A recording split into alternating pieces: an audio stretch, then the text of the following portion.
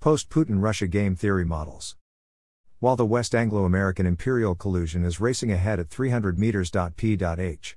to wrap up the Clinton major NATO eastward expansion policy with every economic and military measure it can think of to defeat Russian resistance, there has been a paucity of consideration about what a post-Putin Russia would be like.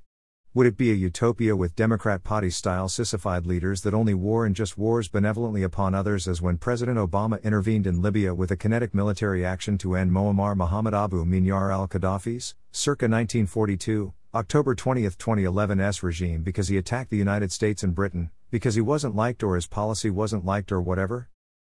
Game theory can consider various scenarios and outcomes for many models, including political and geographic changes.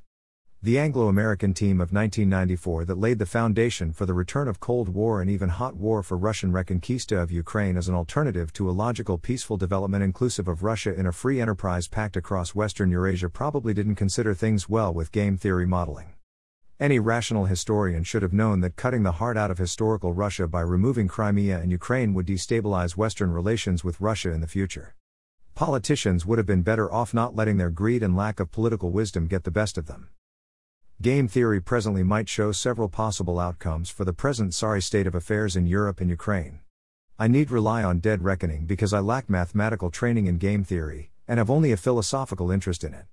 It is obvious though that Western and especially British and US leaders are throwing everything they can into reinforcing their initial expansion premise that dibbed Ukraine as a sovereign nation that could be filled up with immigrants from the West and maybe eventually added to NATO as the basic post-Cold War tool for EU expansion and hegemony over Russia.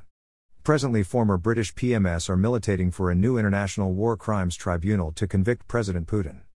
Probably the court would be located in a NATO country so impartiality could be assured.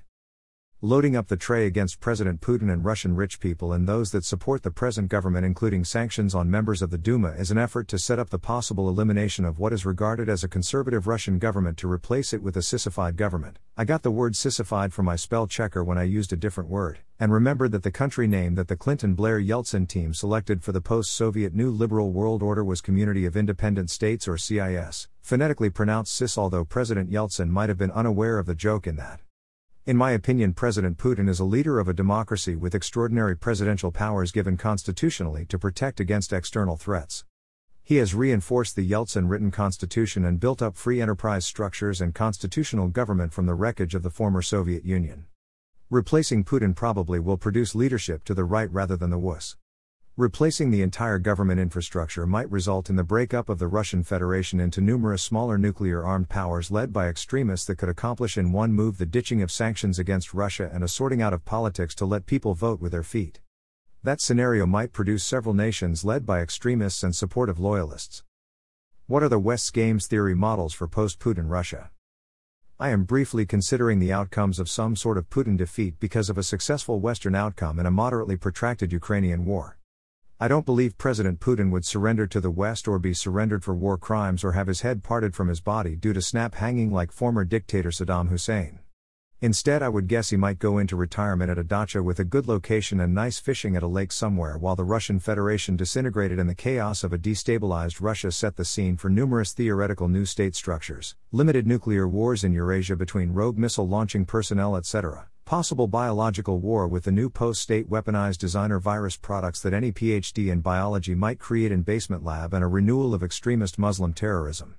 Great stuff for action-adventure thriller novel writers incidentally, that could go on for 20 years or so while global warming containment efforts are put on hold indefinitely. In my opinion, such developments are all bad outcomes of the present state of the British U.S. We are the law and will prosecute you until hell freezes over with everything we've besides nuclear bombs, because we don't want you to vaporize us, although you can vaporize yourself if you want single-minded approach to the issue. I just wonder where the path they have set the world upon leads, and if any of the destinations are as good ones, or all just shitholes. Of course, a unified Russia could remain even if Ukraine sees the retreat of Russian forces.